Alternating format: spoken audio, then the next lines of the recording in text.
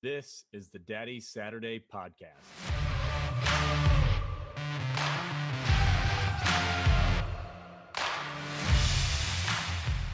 Hello, welcome to the Daddy Saturday Podcast. So excited to be here with you today with a very special guest, someone that I've admired and looked up to for quite some time, one of my digital mentors, as I would call him, and had the chance to meet him recently at the Rise Business Conference. He is none other than Dave Hollis. So excited to have Dave on the podcast today. Dave is the husband of Rachel Hollis. Alongside Rachel, they run the Hollis Company. Dave is a former Disney executive where he was the head of Walt Disney Studios distribution. And Dave has 4 children and just an amazing dad, an amazing businessman, and most recently just launched his brand new book, Get Out of Your Own Way, which we're going to talk about here today on the podcast. Dave, great to have you with us. Thank you for having me. It's so nice to be here. Well, let's jump right into it. I've read the book, and I really want to highlight a couple of specific areas. And, you touch on so many concepts that are going to resonate with my audience of mothers and fathers, but particularly the fathers that are listening. And I want to dive in deep to some of these core areas. But before I do that, I wanted to ask you more of a broader question, if it's okay. If I have your permission to start maybe on a more vulnerable note, to ask you, so you've written the book. You've been serving your community through coaching. Your coaching platform's fabulous. You've got events going. You've been putting out amazing, thoughtful content during this time, and you've been extremely engaged in your own personal growth. But what's coming new for you that maybe you haven't been vocal about, or something that maybe is causing you apprehension at this moment? Well, in real time, we're recording this on March 25th. The world has changed dramatically in just a handful of weeks, and there's a lot of uncertainty for every single human who is listening to this, no matter when you're listening to it, because of what's happening with this virus and the way that it's changing the way that we do life. And as a person who is a pragmatic, practical person who likes to manage a little bit of my own or anyone else's expectation, there is no ability to manage expectations in a world where there's a lot of unknowns that exist. And so I've had to do a lot of work recently on really focusing on the things that I can control in a world of way more things that I cannot control, which is hard. In some ways, there's been such a gift that is afforded in illuminating how uncontrollable almost everything always was. There's like this hubris in believing that there is control until you are in a situation like this, reminded of how little you actually can control. And so, I've had to do more work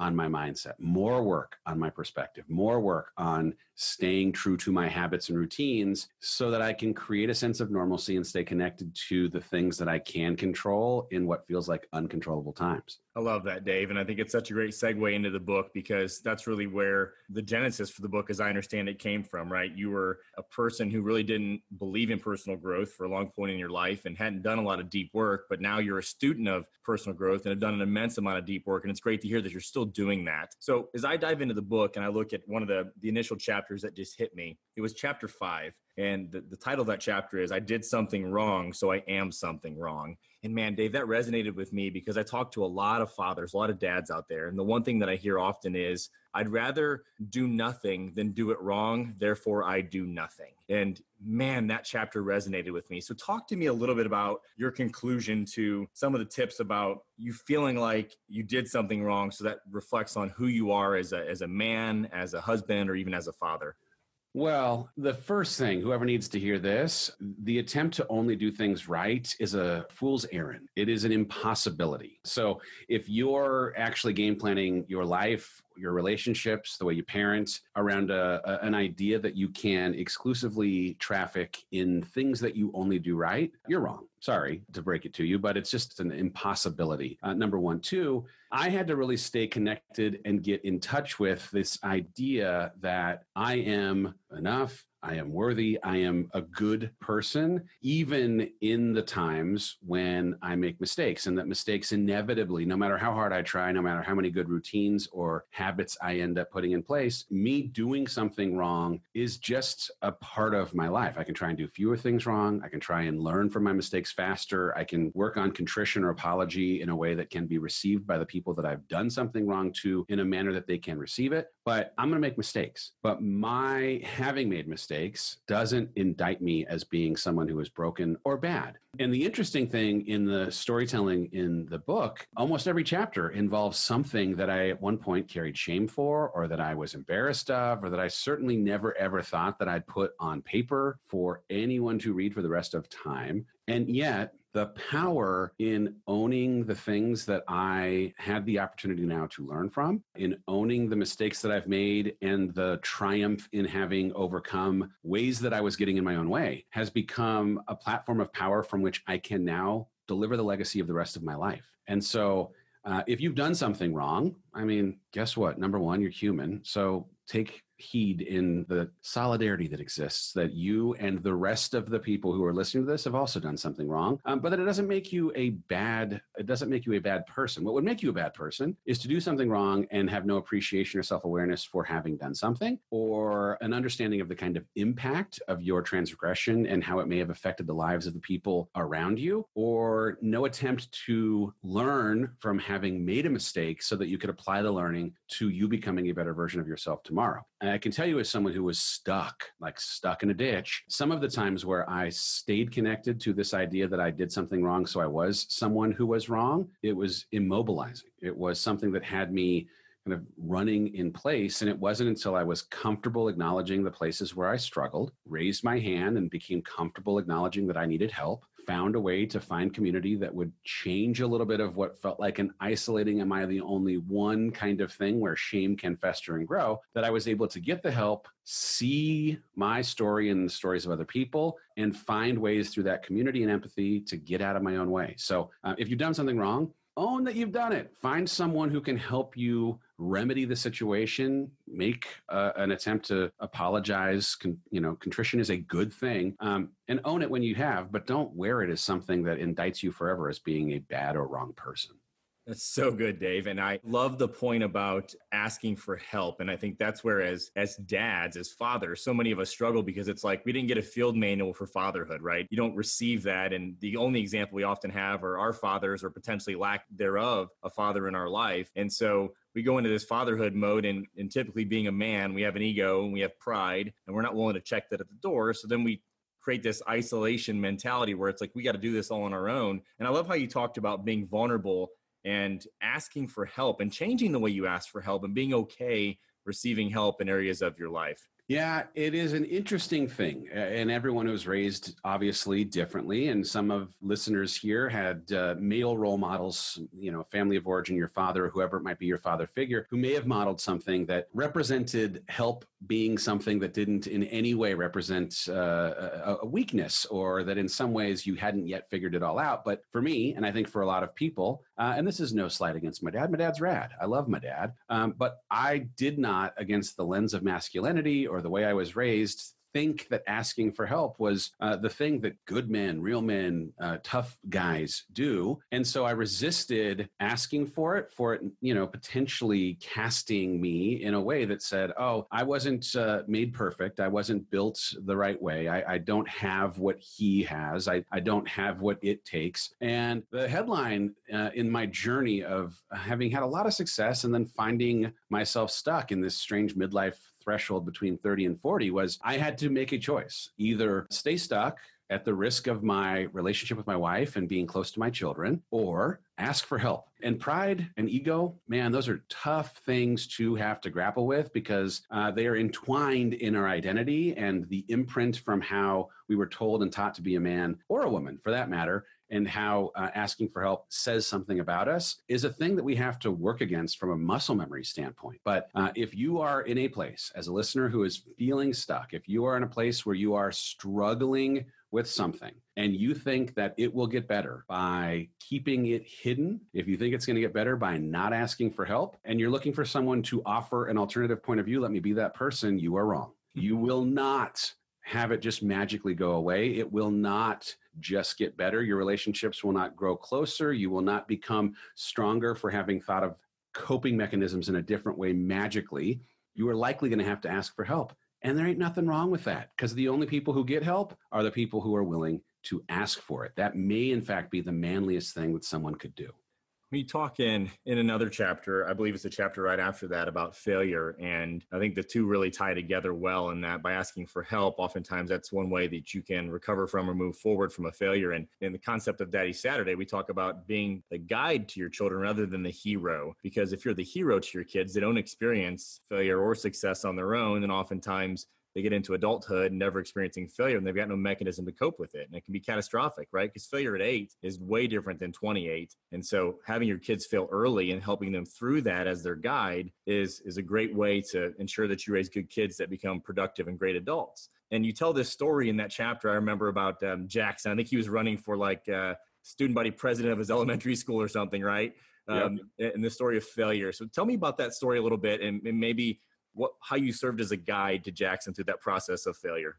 Yeah, it's an interesting thing. When you first become a parent, at least for me, I thought that the only role I would have, it was being a champion of their success, of them being the one who was receiving the trophy, standing on the platform, getting the accolade. That was my job, to engineer as many opportunities for them to win as I possibly could. And it took, we have 4 kids like you do, like it's a million kids. But the thing that I have been the beneficiary of as an adult, learning how important failure was for me for the opportunity to grow, it's reframed the importance that it needs to be inside of my role as a parent to expose my kids to it, and how I would have, had such a gift if I was exposed almost like immunotherapy in smaller doses as I was, growing up, to not having failure be such a taboo the way that it ended up being until I had to unlearn some of it. My son, who at the time was like 9 years old,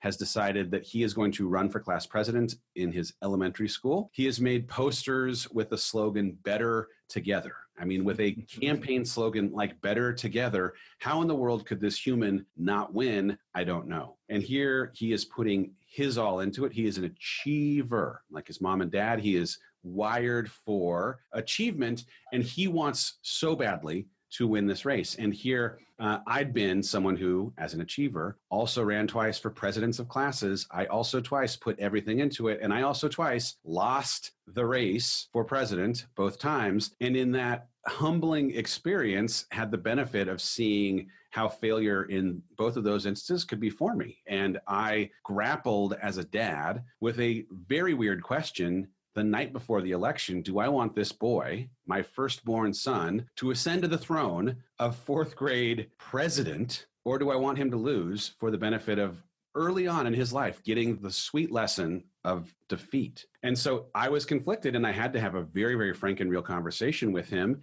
because he asked me, what if I lose, at the beginning of his decision for campaigning. And I said, well, what if you do lose? Who cares? It is not going to be a mark on your permanent record. You will not lose face. You've done something by putting yourself into the game that anyone who might judge you has not yet done. You're trying. You're attempting something. So he does end up campaigning. He does end up creating those great campaign signs. And though Better Together should have won him an election, he lost. And in the loss, we got to have so many better conversations about how that loss was preparing him for the way life would meet him throughout his life, and how in that loss we got to talk about what he learned he could have done differently, and in that loss how he responded to his worry of what other people were thinking. And if you're a parent who is engineering wins, if you're a parent that thinks the thing your kid needs more than anything is making them feel the pride of victory, I will offer that though they may enjoy that short term, that long term, the benefits of them appreciating how to handle defeat, the appreciation of what they might learn and equip themselves with out of failure, is likely long term what they need. It may not be what they want. Many times the things that my kids need are not in fact the things that they want. But if you ask yourself through the lens of what they need to experience failure, and you encouraging them to put themselves in places where they will fail, for the opportunity to destigmatize it as being a negative, is as important at 9 as it is at any time. Because once you get to 29, it's hard to learn for the first time that failure is for you. If you've had 20 previous years of failing experience, you'll process it in a way that is truly what it is. It is rich information. It is just giving you the insight into how you could have approached it differently or better, where you still need to work on something to actually do the work well. And it's informed as much as, running for president isn't the thing we're doing inside of this office. I have this conversation with our team on an almost everyday basis because the ambition for where we are trying to take the company is something that none of the leaders of our team currently have the skills to sit at the leadership table 4 or 5 years from now.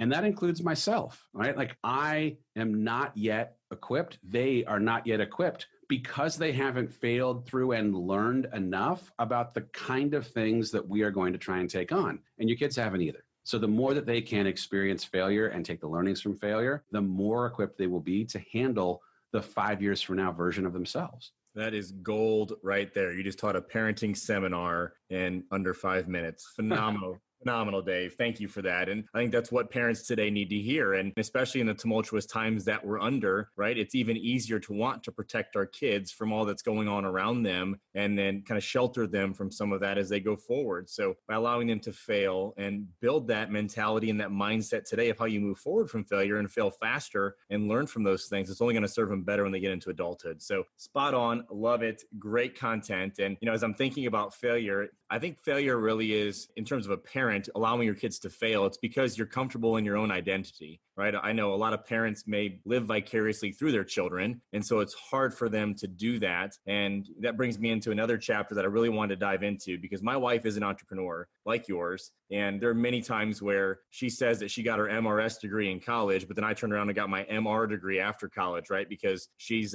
making it happen in the business world. And I had to take a backseat in my career many times to that. And you've done the same thing to a larger extent than I have. And you've done it with grace. You've done it so well. You supported your wife. You left your career. And I think there's a lot to learn from you in that capacity. And a lot of the men listening need to hear that part of your story because it's powerful. And many men, again, are not comfortable enough in their identity, the pride, the ego to allow their wives to step forward or to be a partner in something like you and Rachel have done. So talk me through a little bit about how you came to this conclusion that if they don't need me, they won't want me. And then the tips for how you reverse that in your own mindset. Yeah. So the book, if you're not familiar, it's structured in 20 stories, 20 lies that I once believed that kept me in my own way. That in finding the evidence of the unbelievability of each of these lies afforded me freedom to live a better life. And I think there's some things in each of these lies, each of these stories, that you, the reader, will end up finding some of yourself inside of some of these stories. This story, if she doesn't need me, she won't want me, was something that was wholly and totally unexpected until it was a thing. And that I, as a part of my identity for the better part of 13, 14 years of our 15 years of marriage, was the primary breadwinner in our family. I am 8 years older than my wife. We met inside of traditional business environments, but she became an entrepreneur not long after we were married and spent all of that time building a small business that now, yes, we are running together, but during the course of the first 10, 12 years of our marriage, had the kind of ebbs and flows that any small business might. Well, my career more or less went on a trajectory that had me starting as a coordinator at Disney and 17 years later had me leaving as the president of distribution. So I was on a line, a curve that was going up and to the right. She was on, like a little more of a swing, as it were. She built this business. And for me during that time, that I could be a backstop to her taking chances in her business as she saw an opportunity and she wanted to dive into a new part of the business that she had yet previously not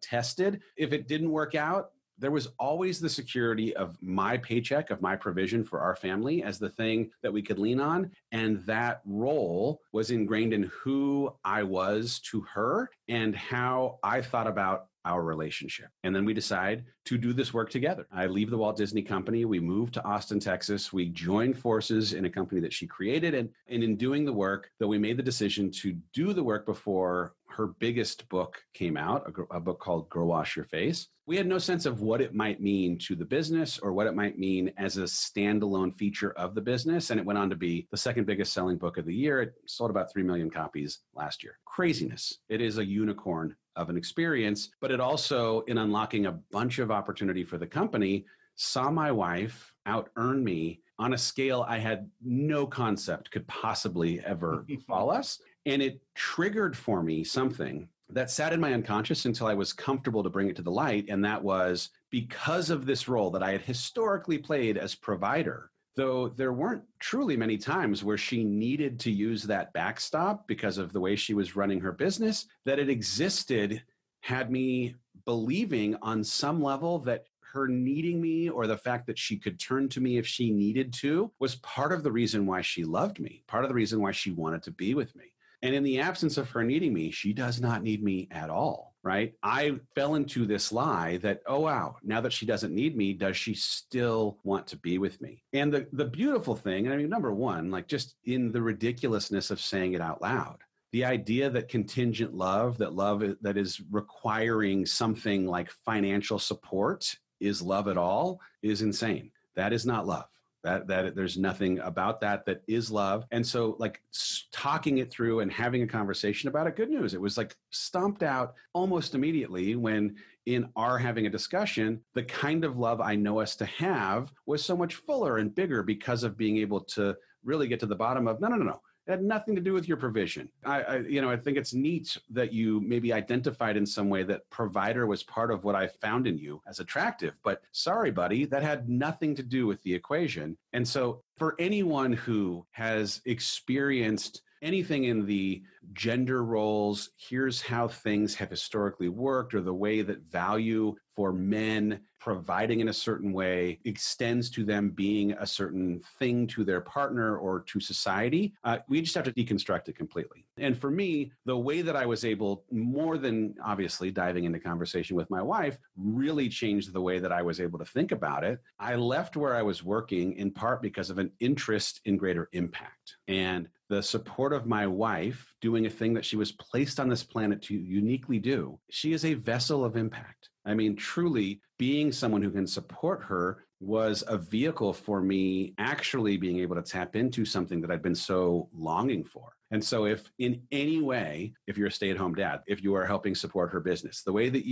if she starts earning more, but in that earning more is affording your family experiences or whatever it might be, can change the way that you've afforded weight to what it might mean to you, and instead think about what the impact of her work might mean to the world, the impact of her work, what it might mean to your humans. I mean, sidetrack 2 seconds, but this is an important thing. My wife gets asked this question a lot, and I do not ever get asked this question. And the question ends up being, what will this do to your kids? As in, what will all of this work? What will doing this work? What will the travel that at times comes with this work do to your kids? I don't get this question because I'm a man. She gets this question because she's a woman, because there's some presupposition in the asking of the question that women couldn't possibly do both. They couldn't possibly be a person who is a good mom and also someone who has ambition or someone who works outside of the house. And I struggle with it. It's like one of these things that gets my blood boiling, in part because the question is just being asked through the lens of the wrong tone of voice more than anything, because I have to ask it through, what will this do to our kids? What would it do for our kids to see me supporting their mom? What will it do to our kids? I have 3 boys.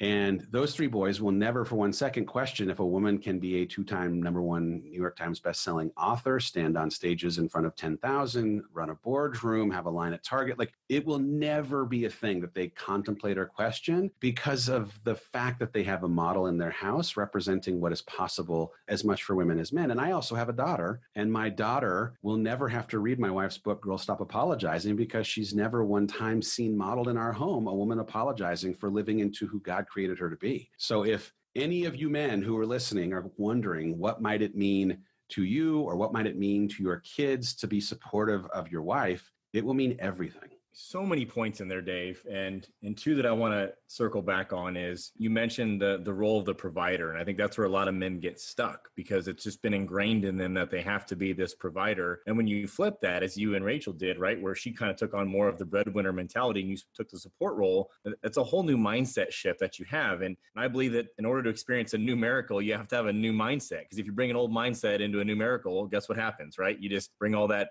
baggage and stuff with you. So you had to reframe and reshape the way that you approach that. And you've done an excellent job in explaining that. I don't want people to miss is that you said this at the end, and it's so clear to me. And for your daughter, it's simple, right? She can see her mom and she has a clear path to say, I can do anything and I can achieve anything. But for your boys, what's also interesting is there's nothing wrong with the role you've taken and them seeing you take that role. That doesn't mean that you're any less of a man. It doesn't mean that you are any less of a career guy, right? It doesn't mean any of those things. And in fact, them seeing that is probably more positive because they now have a different view on things than most other kids who just see this plutonic role of what mother and father should be in a marriage and in a business relationship. So you've not only redefined it within your own marriage, but you redefined it for your children, and that's only going to set them up for benefit down the road. What would you say to a parent who, maybe they're not going to wholesale make the change, right, and leave their career and support their wife? It doesn't have to be that, does it? Can it just be simple things in the house and in their daily way that they approach their marriage and their relationship to teach their kids the same principles? Of course. I mean, everyone does life differently, and it starts with your personal values and your relationship values. If you have not defined what you personally value, if you have not with your partner sat down and had a conversation about what you as a couple, as a family unit value, you need to do it. Because if you have one set of values and they have another and they are misaligned in any way, you're in trouble. As for our house, we've had this conversation for a very long time. My responsibility for raising these children is 100%. Rachel's responsibility is also 100%. It is not 50-50, 70-30, 20-80. It is 100-100. Now, our commitment to each being 100% responsible for raising our humans or keeping our house does not necessarily mean that we have full access to all of ourself in any individual week because our schedules are totally different. But our commitment is that we are 100% responsible. So what we have to do is sit down and have conversations about how life affords us to be 100% present and available for the responsibilities that we each have on an every single week basis. And it totally varies and is totally different. But if you are able, if someone has a home where they have decided that the woman in the relationship, if it's a man and a woman who are married, if the woman in the relationship does certain things and the man in the relationship does certain things, and that works for both parties, fantastic. That is the hope for a goal. But if you decide that you want to share or split responsibilities down the middle, or you want to do things, you just have to come to agreement as to what those things are and model them for your kids. We are modeling that I am as responsible for doing dishes and laundry as Rachel is in the way that we try to split up who does what. But that's a reflection of our family values and our personal values. So you got to start with what is important to you and what makes sense for your family. And here's the blessing, the great news. It's a relief, hopefully. What works for my family will not work for every family. What is normal in our family is not a normal thing for any other family. In the same way that what works for your family and what is normal in your family doesn't work necessarily or appear to be normal outside of your home, and that is just fine. If you are worried about whether you're doing it right or how to do it right, you're looking outside of your family unit. I want to offer you an alternative opinion to a parenting book. Do it your way. This is Burger King as far as I'm concerned. You can have it your way, but you have to decide what way works best for you. What way models the kind of things you want your kids to grow into adults and believe, because as much as they, yes, will develop their own beliefs, many of their capital T truths are going to come from you, their family of origin, and you now are in the molding phase. You are in the modeling phase of what they will take away of what a family does, of how a father shows respect to and shows up for a wife and vice versa. Yeah, that's so powerful. And I thank you for sharing that, because I think there can be this, look, it's Dave and Rachel Hollis, right? And you guys get put on this pedestal and this platform. And I appreciate you just being transparent and laying it out there in a very direct manner, because anyone can do this and they need to do it for themselves based on who they are and where they are and what their own value sets are. At the same time, what I love about your book is you lay out a really clear path and plan for others to follow, so they get insights from someone who's been there before and tried and failed many times. And, there's lots of other content out there like that to help shape and mold those values. So thank you for sharing that. Very important. As we near the end here, Dave, I'd love to ask you, in the wrap up and the conclusion of the book, you talk about intention and discipline and intentionality. It's a lost concept in our society today. So what does intentionality mean to you, and how do you apply that to your life? Well, I have really been connected to this idea. It's not even in the book, but I'm going to talk about it anyway because I think it's super important. I went and had this experience of just disconnecting from technology, from my family. I sat on a rock in the middle of the desert for 2.5 days at the turn of the year. And in the midst of trying to figure out how 2020 was going to unfold for me, I did not see all of this quarantining coming, but I definitely spent time thinking about who I wanted to be. And in my thinking about who I wanted to be, this is all about intentionality. I first took a rear view look at what happened in my life when pain presented itself over the last 3 years, 4 years, because I wanted to see if there was any consistent variable that showed up that created pain in my life so that if I were to see that variable come up in 2020, I could stop it before it created the pain that it had previously. And what was interesting is that every time there was true personal pain, I had a single thing that was happening, and that was the person I said I was, either that I was proclaiming to be publicly, that I was telling my wife who I wanted to be as a husband, that I was telling my employees I wanted to be as a leader, that I was telling social media that I was, and the person I knew myself to be when I was by myself was disconnected. There was dissonance. I was saying I was one thing. I was saying I aspired to be one thing. And I knew myself to be not living up to that aspiration when I was by myself. And the distance, the incongruence, the dissonance that existed between who I was and who I am was the pain. And that was shame. It was regret. It was unfulfilled potential. And my mission in intentionality is to close the gap, because hoping that I can show up the way that she deserves, that the team deserves, that I want to be able to, is not a thing that life will just happen to make available to me. I have to engineer the very, very best way for me to show up the way I say I want to show up. And so intentionality to me comes through this simple math equation of if then. If I say I want to be an exceptional husband, then I have to actively and intentionally pursue my wife every single day. If I say I want to be an exceptional father, then I have to connect individually with each of my children without technology every single day. If I want to be a great leader of people, I can do the if-then statement over and over and over, but it informs what my morning routine has to look like to unlock the version of a leader, a husband, a father that I say I want to be, so that I can create congruence between who I say I want to be and who I actually show up as. It informs the habits that I have.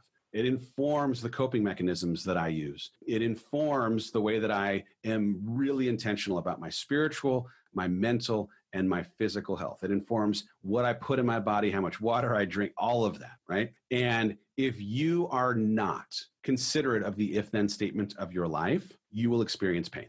You will experience the pain of regret. You will experience the pain of shame. You will experience the pain of underfulfilled potential and promises that you've made to the people that you care about and love most. So you have to game plan this life. You have to engineer your schedule. You have to engineer your calendar. You have to engineer your morning routine. My morning routine starts at 9 p.m. the night before, because if I don't go to bed at 9 p.m., I can't be up at 5. If I'm not up at 5, I can't be in the stinking garage gym by 5:30. If I'm not in the garage gym, I can't move my body to change the way my mind processes my anxieties of the day. If I don't process my anxieties, I turn to coping. Like, there is a cycle that I am trying to close the loop on that intentionality always comes back to. So you have to ask yourself, who do you want to be? And then you have to ask yourself, what do I have to do to make that version of myself show up? That is being intentional. Oh my gosh. I mean, people, if you didn't just get that, we're recording this on March 25th. I'm going to release this tomorrow just because of the timeliness and the quality of the content for what we're going through. Think about the opportunity that everyone has right now to be intentional, to ask those if-then statements, to go through that process of dissonance, and to recreate that new normal for yourself and that new routine and those keystone habits that you want to see in this tragic time that are going to merge with you in the future. Wow, Dave, such great content. Thank you. I really appreciate you being on today. Amazing words. Since we are releasing this right now, anything you'd like to share as parting words with the audience just around the circumstances that we're in and what we're all going through together? Yeah. I mean, number one, this is going to be hard. This is already hard. And here it is, March 26th, the day that this is coming out. We are so early on into what we are experiencing that you may just now finally be adjusting from what was mourning the idea of life having to change, just getting done, being frustrated, or just processing the anxiety. But I want to encourage you, it is time to turn the page, put your helmet on, and get in this game, because your family, your partner, your children are looking for you to be the person who can persevere through something that will inevitably test every single one of us. That's the first thing. Two, there are stories that each of us tell as to why we have the capacity to do hard things or why we do not.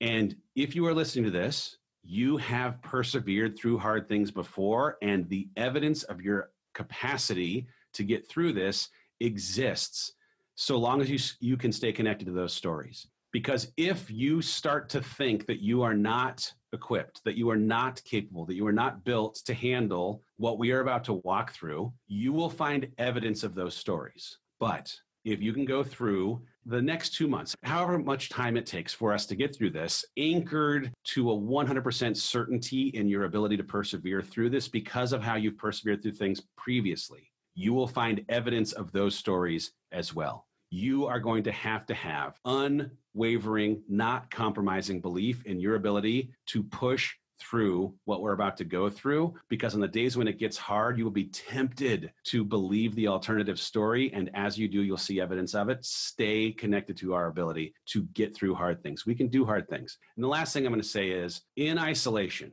while we're quarantining, it is really easy to feel alone in our aloneness. And so whether it's through listening to podcasts like this, or finding online communities, or doing something that has you through FaceTime or Zoom, or any of the ways that technology can connect us, find a way to honor and share your struggle with someone else so that it can be normalized. It is going to be hard. You are going to feel anxious. You are going to feel fear. That is your humanity. That is not you being weak or broken. If you do not represent that it exists to somebody else so that they can tell you that it is normal to feel the way that you feel, this will be an unbelievably more difficult slog. Stay in community and create some kind of empathy circle that affords you the gift of realizing that we are in this together and you are not alone in the way that you feel. Thank you, Dave. Thank you for sharing those inspiring words. And I just want to say to you personally, I appreciate you. And I want to say thank you. You and Rachel have both put out just amazing content and helped so many people. And I personally have been the benefactor of that. So has my wife, and consume a lot of what you put out there. We had the chance to go to Rise Business this last year, and we're able to learn from you and Rachel and Ed Milet and Brendan Bouchard and Tom Bilyeu, and the list goes on, right? I mean, just you had amazing people there. I still have notes that I'm trying to get through, and it was months ago. We just had so many takeaways, and now with the book, Get Out of Your Own Way, just even more great content that's helping a lot of people. So thank you, Dave. Really appreciate the thoughtful and intentional content that you're putting out there and the experiences you're providing for people to improve their lives and their businesses and their families as well. So really appreciate you. Right on. Thank you, Justin. I appreciate it. You're so welcome. Well, y'all stay safe, be well, and until next time, be intentional, be engaged, and as always, make it a great Daddy Saturday. Until next time. Thanks for listening to the Daddy Saturday podcast. Be sure to subscribe to join me and thousands of other fathers on the journey of raising good kids to become great adults. And be sure to check out daddysaturday.com for our latest resources, content, and epic ideas for how you can be a more intentional and engaged father. And we'll see you here on the next episode of the Daddy Saturday podcast. Thanks for listening.